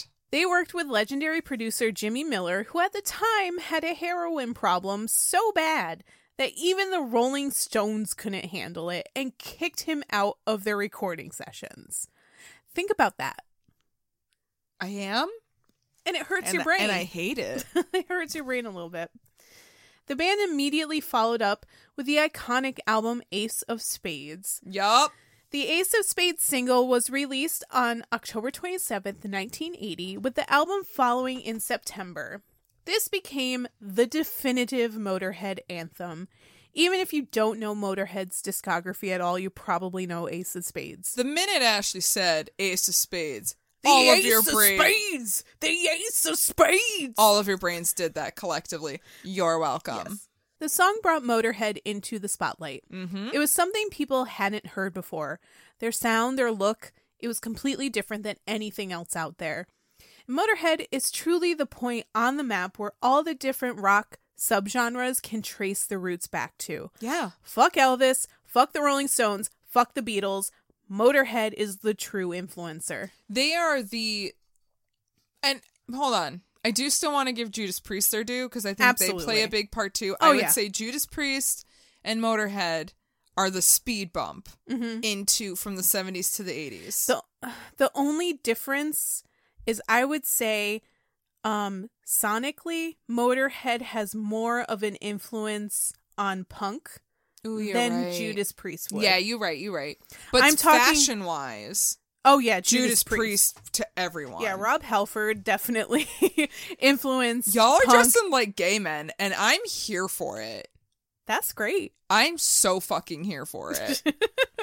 Yeah, no, but you're 100% right, and I 100% agree with you that Motorhead is you can see exactly where Motorhead is the trunk of like the tree, prism. And their branches are all the different genres that came from Motorhead. Yeah. It's like that prism that you put in front of the light. Yeah. So Motorhead's that prism, and then like all the rainbow color comes into all the fucking different genres. I like my analogy better, but I get what you're saying. Oh my god, I hate you. Why are we friends?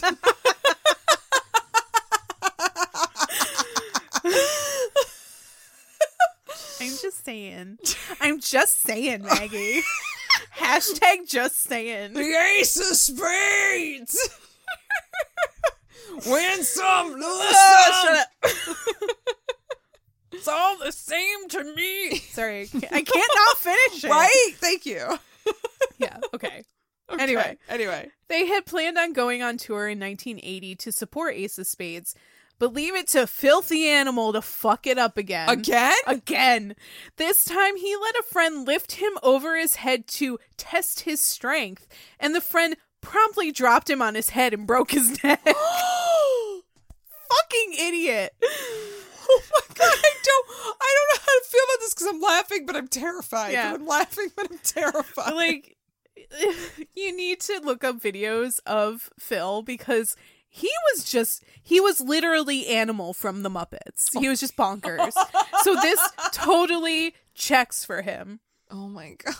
Why? They canceled the tour so Phil could heal. Then they went on a short UK tour, aptly titled the Short, Sharp Pain in the Neck Tour.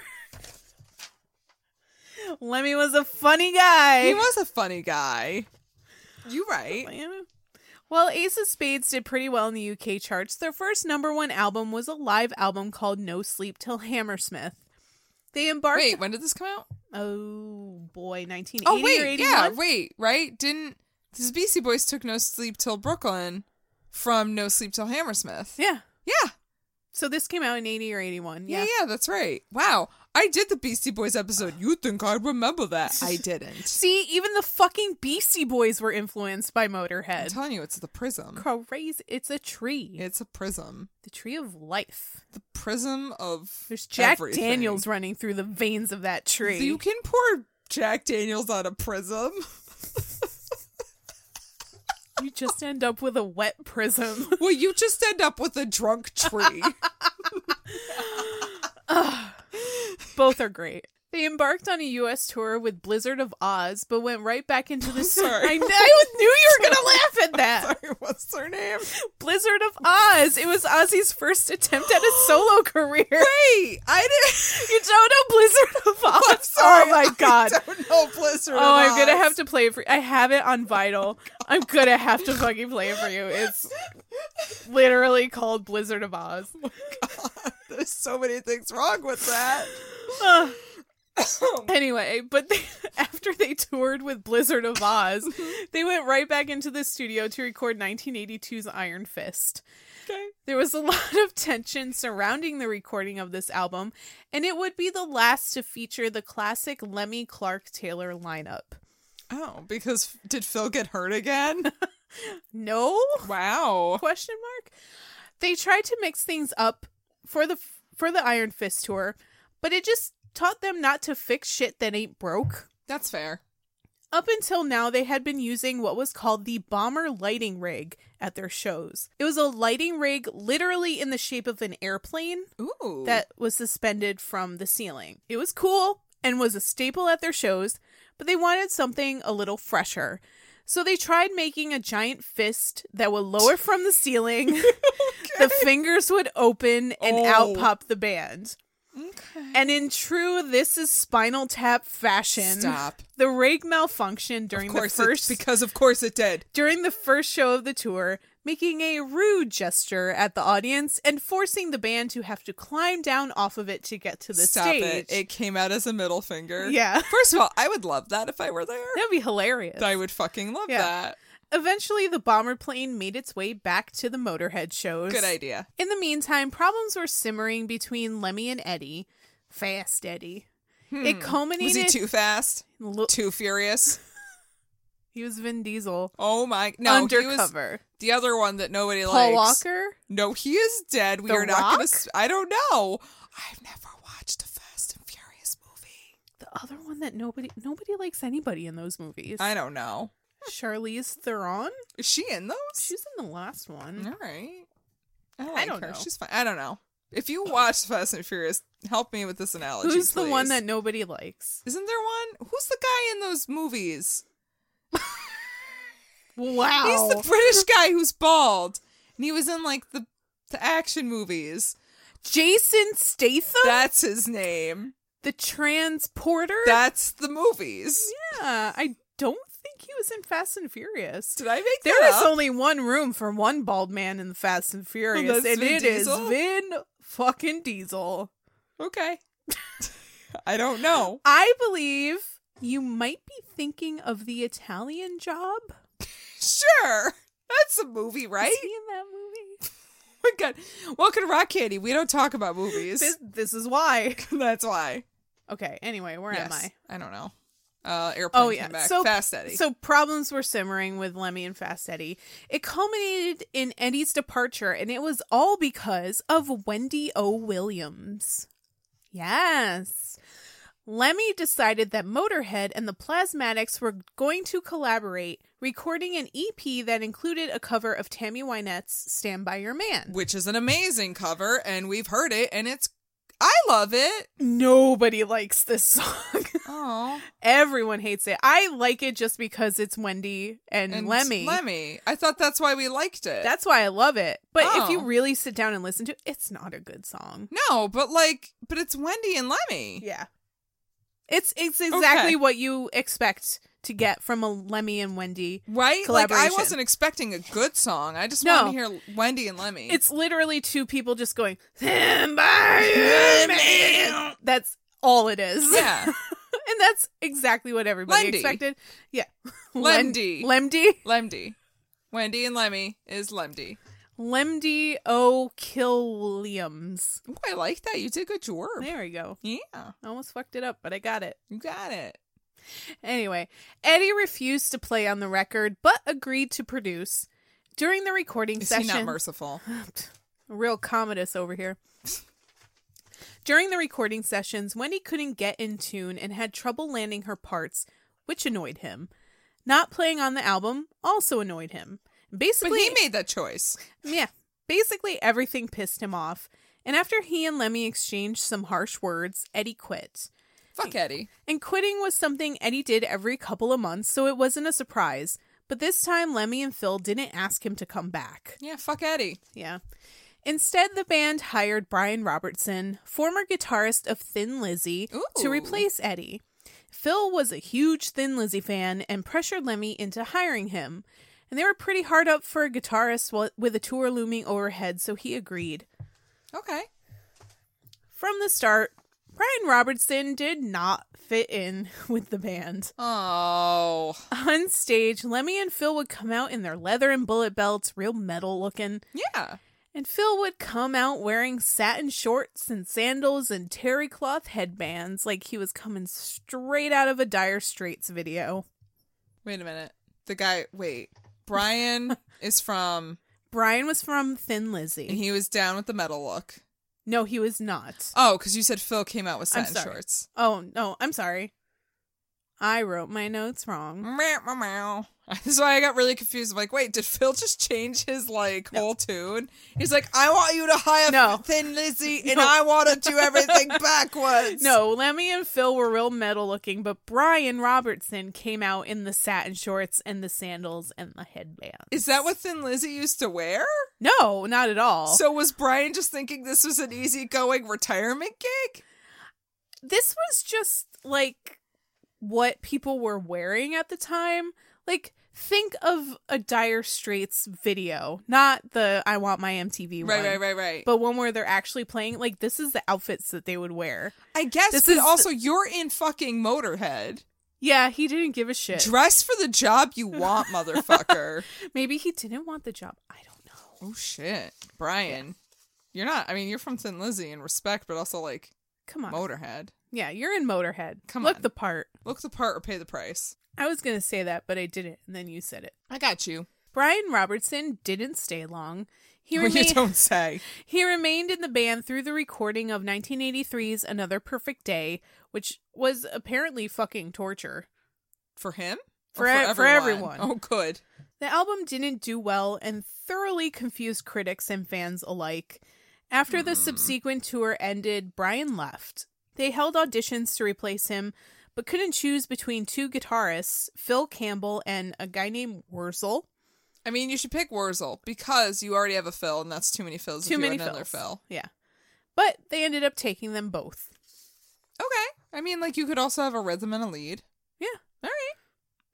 But just as they solidified a new lineup, Phil Taylor left the band in 1984, thinking his fame and fortune laid with Brian Robertson and the satin shorts.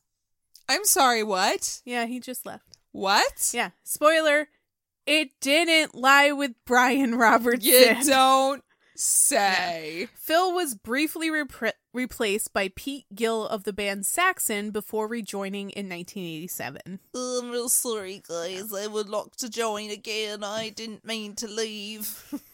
Sniveling with his dick between his legs. He's filthy. Just holding it in presentation. Are you really a filthy animal, or are you just a filthy asshole? Just a filthy bitch. Ooh, girl. No, he's actually a really good drummer. And I'm sure he's a great drummer. I'm just not saying, the smartest person ever, but, he's dumb Phil. He learned. He came back. All right. But yeah, 1984 was turning out to be a crazy year, as it was also when Bronze Records started acting shady. Ooh. They decided Motorhead wasn't worth their time anymore since we were in the middle of hairband mania. So they did what every record label would do when they decide a band is dead. They released a greatest hits album. No! Lemmy's mama didn't raise no fool. He knew what they were up to. Oh, damn. As soon as he heard about the record, he took over the project, personally selecting all the tracks, plus insisting the band record 4 new songs to be included. Ooh, 4. You don't hear about that shit on a greatest hits album. Yeah. No Remorse was released in September 1984, and the single Killed by Death did reasonably well on the charts, though it would become a staple at their shows. It's a pretty solid jam. It's a good one. Yeah. Everyone was like, Killed by Death? That's so stupid. No, it's it supposed is stupid, to be but it's funny. still catchy. Right. It's supposed to be funny. Yeah, you kind of have that's stupid, but I'm sure they meant it to be stupid. Exactly. He knew what he was doing. Yeah, Lemmy's no fool. For the next 2 years, Motorhead were involved in a court case against Bronze Records in which they claimed Bronze was not promoting them properly. As a result, Bronze banned them from entering any recording studio. Yeah. Instead, they toured relentlessly for the next couple of years as it was the only way for them to get any income. And the lawsuit was eventually settled in the band's favor, and they immediately went into the studio to record their next album, Orgasmatron, which was released on August 9th, 1986. Okay. This time it was released on their own label, GWR. What does GWR stand for? It was like Great Western Route, Great Western Road. It was the name of the street that the head of the record label lived on. Oh shit, okay. The title has nothing to do with orgasms or anything like that. In fact, it's a commentary on the hypocrisy of religion, politics, and war. Okay. And Lemmy was saying that these three things are like orgasm machines for people. It makes no sense how people get so worked up to the point of splooging all over dumb things like church and elections and shooting people, which is extremely apropos right now. Yeah. No, that still fits. Thanks, Lemmy. Yeah. The band dipped into the Joe Patagno well again for the album's cover. This time he came up with the idea of putting the war pig face on the front of a train. Oh, yeah. It seems incongruous considering the album was called Orgasmatron, but that's because it was originally titled Ridin' with the Driver. At the time, Lemmy was living on a houseboat, and I really hope he was docked next to John McVie from Fleetwood Mac. Oh my God, can you imagine? Just in the morning they wake up I doing this morning? I'm doing just fine. How you doing? I just picture Lemmy just living on this houseboat and just constantly wearing the shortest shorts known to man. Oh, yup. Because apparently he really liked short fucking shorts. So I just picture him in the shortest Daisy Dukes ever. And John McVie just comes out in his tidy whities. I could see your bowls. I could see your bowls. And they both clank their drinks together at 8:30 in the morning. Oh, good for them. Hey, you want some uppers? Hey, want some uppers? Yeah, you want some cognac? Hey, want some cognac? Nah, I ain't got Jack Daniels. But yeah, so he was living on a houseboat, and he was really into model trains at the time. This is the nerdiest shit I've ever heard, and I love it. And all I can think of is A Mighty Wind, the movie. Oh. With Jennifer Coolidge talking about model trains. Yes. Thank God for the model trains, or else how would we have gotten the big trains? So yeah, he told Joe to draw up something with a train on it. So he did. That's fair. Because he really liked model I really trains. like trains. It's so cute. That's really cute. The band released the album Rock and Roll in 1987, but considering their crazy schedule, which included touring, appearing in the movie Eat the Rich, and dealing with Peter Gill's departure and Phil's re-entrance, they literally pieced the album together and shoved it out the door. Oh shit. But also, we should be eating the rich. We should be. I mean, yeah. Nom nom nom. Watch Yum it 1%. Those are the yum-yums you want to know. They are the yum-yums. Yeah. In the meantime, Lemmy moved to good old West Hollywood, just 2 blocks from his absolute favorite hangout spot and second home, the infamous Rainbow Bar and Grill. Yup. He got himself a modest 2-bedroom apartment that over the years became quite the hoarder's paradise. Oh? And so many model trains. Hold on. How long did he live there? He moved there in 1990. He lived there for 25 years. Oh. In the same apartment for 25 years. All right. Yeah, it wasn't just filled with war memorabilia. It was full of knickknacks and stuff fans had given him over the years. And yes, lots of trash. Oh, just trash? He was a legit fucking hoarder. Oh, he could have been on Celebrity Hoarders. Yes. If that were a thing, which it should be a thing. Why is that not a thing? Because he died and he might be the only one. I don't know. Doubt he's the only one. Yeah. But, I mean, yeah. It was a tiny apartment. There was a lot of fucking shit in it. He could have just gotten a house. He could have, but the reason he stayed in that apartment for so long was because it was literally 2 blocks from Rainbow. And that's where he spent all of his time if he wasn't touring or in the studio. All right. Yeah. He does him. Yeah. But he spent so much time at the Rainbow that it didn't really matter how cluttered his apartment was. He even had his own corner of the bar, and the owner installed an electronic slots game just for Lemmy. Oh, you weren't kidding. I was not kidding. He is the old man at the corner of the bar playing the slots game. Wow. He didn't care about the state of his apartment. He liked living alone, and that meant he could live however he wanted. All right, he's right. As long as he had his collection of Nazi sabers and video games and a shelf of Jack Daniels, he was happy. I'm so like just torn about all of this. Yeah. I feel about Lemmy the same way I felt about Peter Steele when we did the Typo Negative episode. Weird uncle. Weird uncle. You get in fights with him, but at the end of the day, you still love him. Right? Like, you're like, I know you're wrong, but I don't think you want to hurt anybody. Yeah. And I'd still sit on your face. I don't feel like that about an uncle. That's separate. Yeah, that's separate. That's different. That is far removed from what that we're is talking very about. far. That's like in another neighborhood. Yeah. Possibly state. Definitely state. Yeah. The same year Lemmy moved to the States, the band went into the studio to record a new album. Producer Ed Stasium got so fed up with Lemmy's drinking that he quit. Oh, shit. Which was just fine with Lemmy after he found out Ed was sneaking tambourines and shit into their tracks, which is fucking no-no. Do not fucking put no jangle frisbees on my goddamn tracks, eh? Fucking jangle frisbee your face. I mean, I will jangle frisbee your face, though. Oh. Yeah. They released the album 1916 in January 1991 to critical success. 1916 was the first Motorhead album to be nominated for a Grammy. Oh, shit.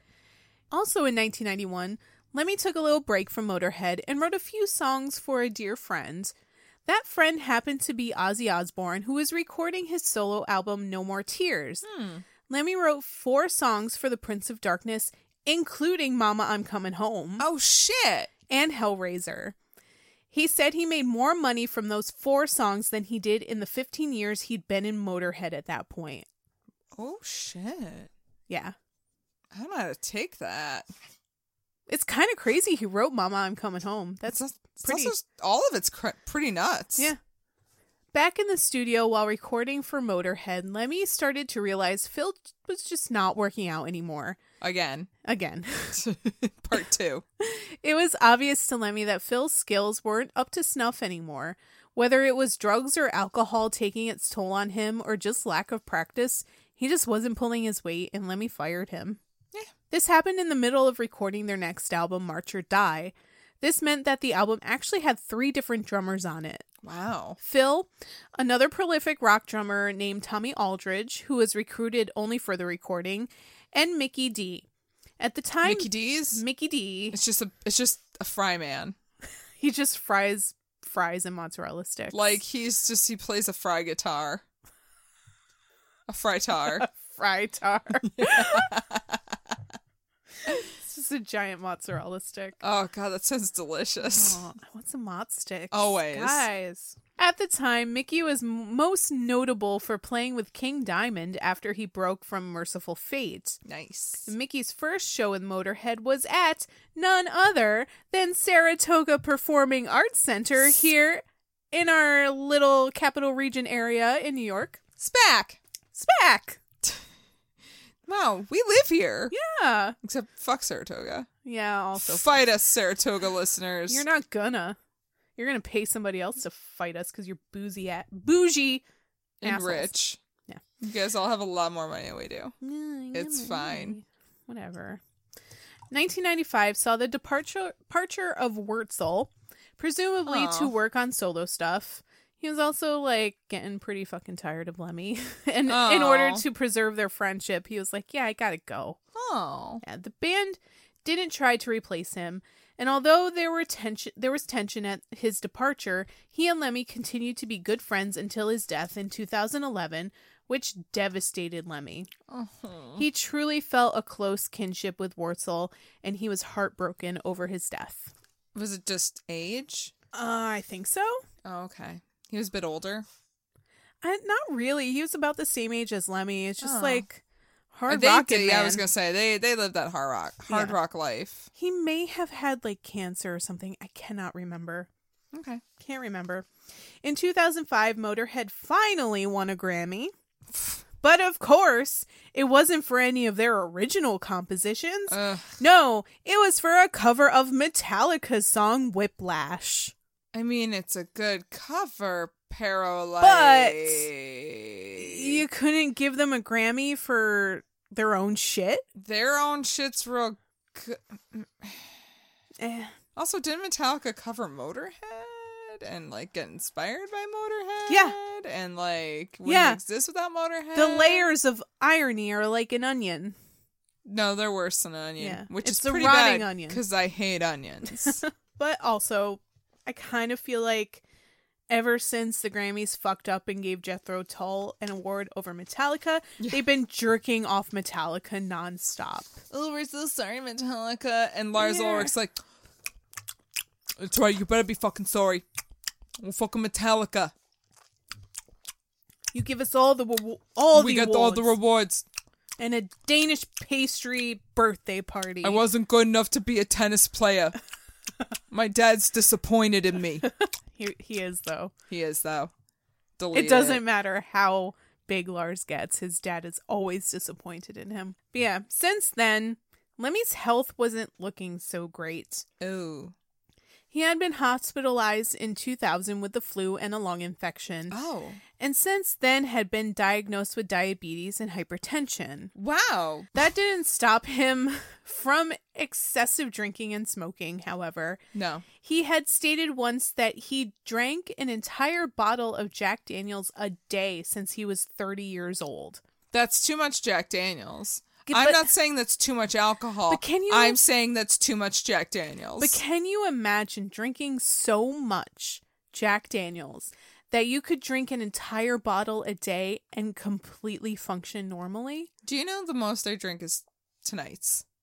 Mm-hmm. Monday nights. And I feel like shit for 3 days late afterwards. And Yeah. I'm like, I should never drink again. But then I'm fine just in time for Mondays. But if you're I constantly... can't imagine Yeah. being Lemmy. But if you're constantly operating at that level, No, I that's can't your normal. But I can't imagine that. That's what I'm saying is like, I can't imagine being Lemmy. Yeah. And doing that. Yeah. And not being like, I'm fucking over this. But at the same time, he's still drinking this much. He's still smoking. He's still touring and doing all this terrible shit to his body. And on top of that, he's now taking medication for diabetes and hypertension. He's drinking a bottle of Jack a day while he's on blood thinners. Like, oh, no, honey, no. you're not supposed to You're not do supposed that. to do that. But he was still alive and he was still fucking hold on, functioning. He was still alive for a long time for that. Yes. But the turning point was in 2013. Motorhead's tour was canceled that year because of Lemmy's deteriorating health. He had a cardioverter defibrillator implanted in his chest that would jolt his heart if it detected an irregular heartbeat. Oh my God. Still, he continued to partake in these bad habits, calling it, quote, dogged insolence in the face of mounting opposition to the contrary, which I fucking love. That's I the love most it. British thing I've also ever heard. But also the most intelligent way of saying I'm not stopping drinking. I feel I would love it. You know what?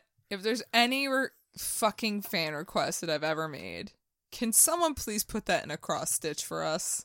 That would be wonderful. That would I be love honestly that. the sweetest, bestest thing I'd ever see in my life. Yeah. That is kind of my motto now. Right. Dogged insolence in the face of mounting opposition to the contrary. It's great. I love And it. I mean, yeah, like right now? Yeah. I mean, if anything, Lemmy was a fucking wordsmith. He was a very, very talented lyric writer. He was. Straight to the point, always funny, always poignant, and always just on point with everything he said. Yeah. It's great. It's Yeah. great. I'm here for it. By 2015, it was obvious that Lemmy's health was in serious decline. He lost a lot of weight and was gaunt and had to use a cane to get around. Oof. He stopped drinking as much and went from smoking 2 packs of cigarettes a day to 1 pack a week. All right, I mean, like, hold up. You could have slowed down on the cigs. Yeah. Like, he could have slowed down on the cigs back in the early aughts. Like, I get it. He started smoking when he was 11 years old. So honestly, at that point, what is the point? But 2 packs a day? That's a lot. That's a bit excessive. For 60 years? And almost also, like, 60 just years? not attractive. Yeah. But he fucking managed. All right, I guess. I don't know. You know what? He lives his life. He refused to give up music, though, and recorded Motorhead's 22nd and last album, Jesus. Bad Magic, which was released in August 2015 to good reviews. The celebrating was short-lived, however, and I have to mention that I skipped over like 20 years Right. at this point of Well, Motorhead history. You kind of dipped. However, it's literally just the record, tour, repeat, record, tour, repeat. Also, fuck thing. bitches. And fuck bitches and all the same shit. And like he collaborated with a lot of people, like from the Stray Cats and all this Also, other shit. Something that I didn't know until I listened to some of his songs recently. He did Triple H's theme song. Yes, he was very involved with the Triple WWE H. and Triple H in particular. He did Triple H's intro song. Which now when I hear, you want to play the game? I'm like, oh my God, of course that's Lemmy. Yeah. He also performed at WrestleMania 21 and performed at a bunch of other like wrestling events. Yeah, It's amazing. I don't get it, but like cool. Good for everybody involved right all there. around. Good for you. Claps all around. Claps all around. So the celebrating was short-lived after Bad Magic came out. First, in September 2015, Lemmy was hospitalized for a lung infection after experiencing breathing problems while performing. He came home from tour to a big party for his 70th birthday, but at the party, his manager, Todd Singerman, could tell he wasn't feeling well, so he immediately brought Lemmy to the doctor. Only 2 days later, on December 26th, Lemmy learned from his doctors that he had prostate cancer, arrhythmia, and congestive heart failure. I did not realize he had cancer. Yeah, that's what got him. The cancer was aggressive and had already spread to his neck and brain. Because prostate cancer is no joke. No. It might be highly tolerable. Like you can live through it For a good chunk. as long as it doesn't go past the prostate. Right. Once it moves past that, you're fucked. It moves so quickly. Ugh. You could be dead within weeks. It's ridiculous. A friend of ours just passed away at the end of the year last year. Within 2 months after being diagnosed with prostate cancer, it had spread throughout his entire body. And he died. I can't believe how quick it spread. It was ridiculous. Yeah, it was insane. You're right. It is a terrifyingly aggressive. Yep, you think you have so much time, even if you catch it really early, and it could just explode out of nowhere. It's crazy. Yeah. He went home to rest, and the owner of the Rainbow, Michael Magliari, even had Lemmy's beloved slots machine installed at his bedside so he could play it at home. Oh, that's really sweet. And the doctor had given Lemmy 2 to 6 months to live. But only 2 days later, on December 28th, 2015, Lemmy passed away in his apartment. Ugh. It's very, very sad. And it kind of sucks that was the way it went. Yeah. Because he, didn't even have time to, prep a press statement Right. or press release and, tell anybody about it. He Literally arguably 2 days. didn't have time to even fully process what was going on. Right. I mean, to be told you've prostate cancer and lung failure and heart failure and all these things and it's in your brain, it's in your neck, and you need a little fucking minute to look at that shit and say, okay, let me process this. And probably by the time he even started to get to the point of processing it, he passed away. Yeah. And that's fucking terrible. Yeah. But at the same time, it's almost, I don't condone, I'm not okay with how his death happened, but at the Right. same time, it's kind of appropriate just because he lived fast. Yeah, he died and fast. He compromised nothing to live the way he wanted to live. Right. So he was going to die fast. And he was going to die by something like cancer that was going to wipe him out completely, swiftly and quickly. I actually thought it was just a total coronary failure. I thought he just had a heart attack. I didn't even really realize. I mean, he had congestive heart failure too, which if the cancer didn't get him, the heart failure would pretty soon. So, you know, it was going to be one or the other. Yeah. I mean, all in all, I'm just wondering if he had maybe even just been cut down to like 1 pack a day. Maybe he could have had another year or two. Maybe like if he had cut it down when he was in his 50s. Oh, that's what I mean. Yeah, like maybe. I mean, like even getting to 2 packs a day seems a little much. Like maybe he could have made it to like 80, but that's kind of stretching it. Oh, I was gonna give him like 73, 75. Yeah, it would have gone maybe a couple years and that was it. Yeah, I wasn't going crazy. Yeah, but I mean, dude was working nonstop up until the day he died. Yeah, I mean, respect for that. I think the last show he played was on December 11th, 2015. And people were like, you're not looking so good. Right, I do remember that. Like, he looked like half of the man that he used to look like. He was so skinny and so just weak.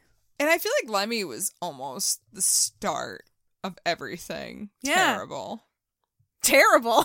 Think about it. I mean, it was like... He started it. Well, it was like Lemmy, then Bowie, then Prince, then George Michael, then like, it's just like, bam, bam, bam, bam, bam, bam. George Michael died a long time ago. Yeah, he died in 2016, at the end of 2016. George Michael?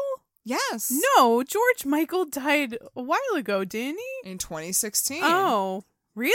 Yeah. No, he didn't. Yes, he did. Yeah, he died. On Christmas 2016. He died the day in between Lemmy's birthday and when he got diagnosed with cancer. No, because Lemmy died 2015. Oh, he died in 2016. And then George Michael died 2016. Oh, yes, that's right. So, like, it started with Lemmy and then ended with George Michael. Except yes. It never ended because we're still in this fucking black hole of terrible.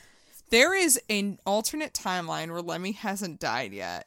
Yeah. And neither is David Bowie or Prince or George Michael.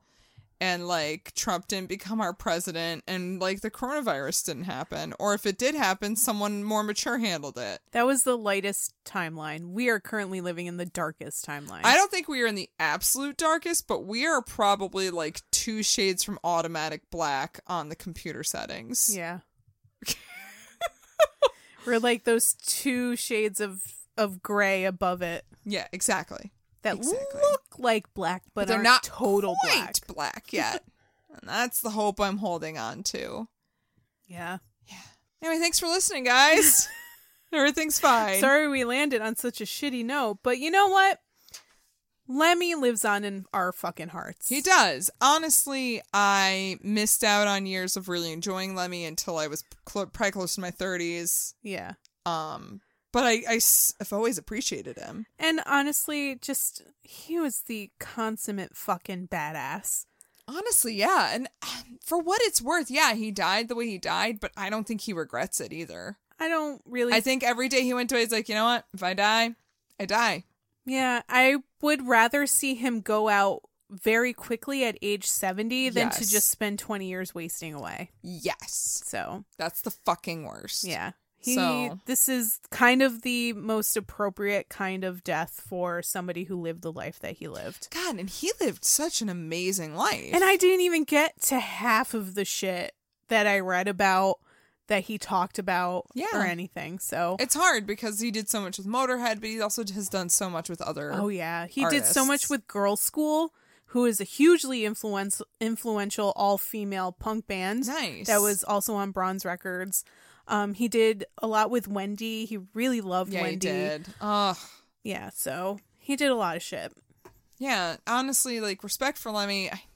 Yeah, he has some weird uncle tendencies, but I don't think that I think he was more misguided and less malicious, which is and it was something also, you can work with. Also a product of his generation. Yeah. Which is not an excuse, however, no, it's just an explanation of who he is. And I think at a certain point, we have to be accepting of people who they are, because no one's going to change if you tell them that I fucking hate you and think you're gross, right? Or if you just straight up say, no, you're wrong. Yeah, you have to listen to what their side is and understand it from their side. and accept them from their side, and then they can slowly learn from you and you learn from them. I mean, that's the point of a relationship, right? You learn from each other. Exactly. And I learned a lot from Lemmy. And I also learned I will gladly sit on his face if he were ever here again. Young Lemmy, we were born in the wrong time period because we would have been Motorhead groupies in a second. Holy shit. Oh my God. I'd be fine with that. 100%. Yeah. But I would make him wear a condom. Oh, yeah. Yeah. And I would certainly be on some sort of birth control. Yeah. So no more little Lemmys happening. No more little Lemmys. Yeah. So thanks, guys, for listening. We hope you guys enjoyed it. It's a very long episode. Yes. Also, thank you for sticking in for this long-ass episode. I literally skipped 20 years worth of history. Yeah. So, I mean, we could do a strictly Motorhead episode and probably dig into more. Yeah. Strictly people who worked with Lemmy episode and dig into more. If you guys want it, let us know. We can work on it. Yep. And you can let us know by hitting up our website, www.rockcandypodcast.com. You can comment on the episode. You can toss us an email. Also find the links to our social medias, which is Facebook, Instagram, and Twitter. And drop us a line, say hi, follow us, whatever. We will respond. We'll talk to you guys. You want to drop us a review? We're going to say, hey, thanks for the sweet review. That's great. We like reviews. We do. We actually got one fairly recently that we didn't thank last week, so we should thank you now. And it was a nice one. It was so nice. Mrs. Giggles Juice. I'm sorry, Mrs. Giggle Juice. You're only one giggle. You are not several giggles. But you left us a lovely 5-star review saying that, you know, you learned from us and that we're one of your favorite Pantheon podcasts. And we super appreciate you for that. It's really so thank nice. you so much. Actually, that kind of made our fucking day. It did. And speaking of Pantheon podcasts, you can also head over to our network because supporting our network supports us. And you have so many other music podcasts to choose from album reviews to stories of people in the lives of musicians to the stories of the musicians themselves. Yep. So go to Pantheon Podcast, hit them up, see what's going on. Get a new podcast up in your queue. Yeah.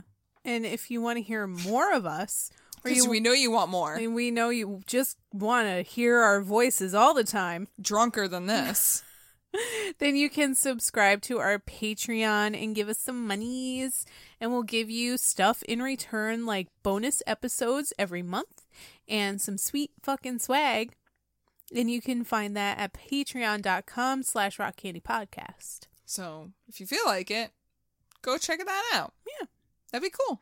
But only if you feel like it. Yeah, I feel like it. Do it. You know what? Live the Lemmy life. Do how you feel. Yeah. Yeah. That's it. Yeah, that is it. So come on in next week for the next week's a fun episode. I'm super fucking pumped for next week. It should be a fun episode. It is going to be a flashback for us. Oh, yeah. High school. So much high school. We're going to talk about Jinkos and spike bracelets. Jelly bracelets. So much. Arm's length jelly bracelets. And fishnet shirts. Oh, I'm so fucking pumped. You guys, we're bringing you back to our days. Yeah. So get ready for that. But until then, party on, Ashley. Party on, Maggie. And party on, you crazy kids out there. Go buy a fleshlight. The ace of flashlights! The ace of flashlights! With Progressive's Name Your Price tool, you can find options that fit your budget. Because giving you options is the right thing to do. Oh yeah, like when I hold the door for someone. Sure, it may be weird if I don't time it right, and they're a little too far away, and now they're running. And we're both asking ourselves, is it worth it to run instead of just, letting them open their own door? But still, it's the right thing to do. So get options based on your needs with Progressive's Name Your Price tool. Progressive Casualty Insurance Company, affiliates, and third-party insurers. Comparison rates not available in all states or situations. Prices vary based on how you buy. Right now, you can get free carpet installation from the Home Depot.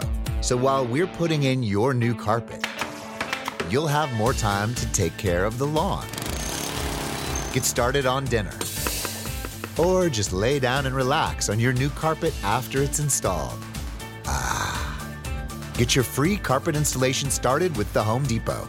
How doers get more done. Minimum purchase of $4.99. Exclusions apply. U.S. only. See store for details. It's NFL draft season, and that means it's time to start thinking about fantasy football.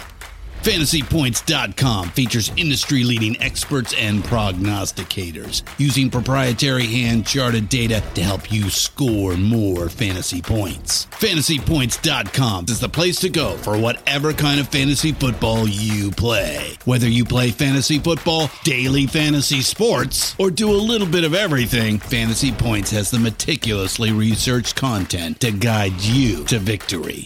And why wait for the fall? Fantasy Points also covers the new spring football league, the UFL. Join the guru, John Hansen, Scott Barrett, Joe Dolan, and other massive names in the fantasy football universe with an exclusive offer. Use code Pantheon for 15% off any Fantasy Points package, including the all-in package, with access to every article, tool, and data nugget that Fantasy Points has to offer.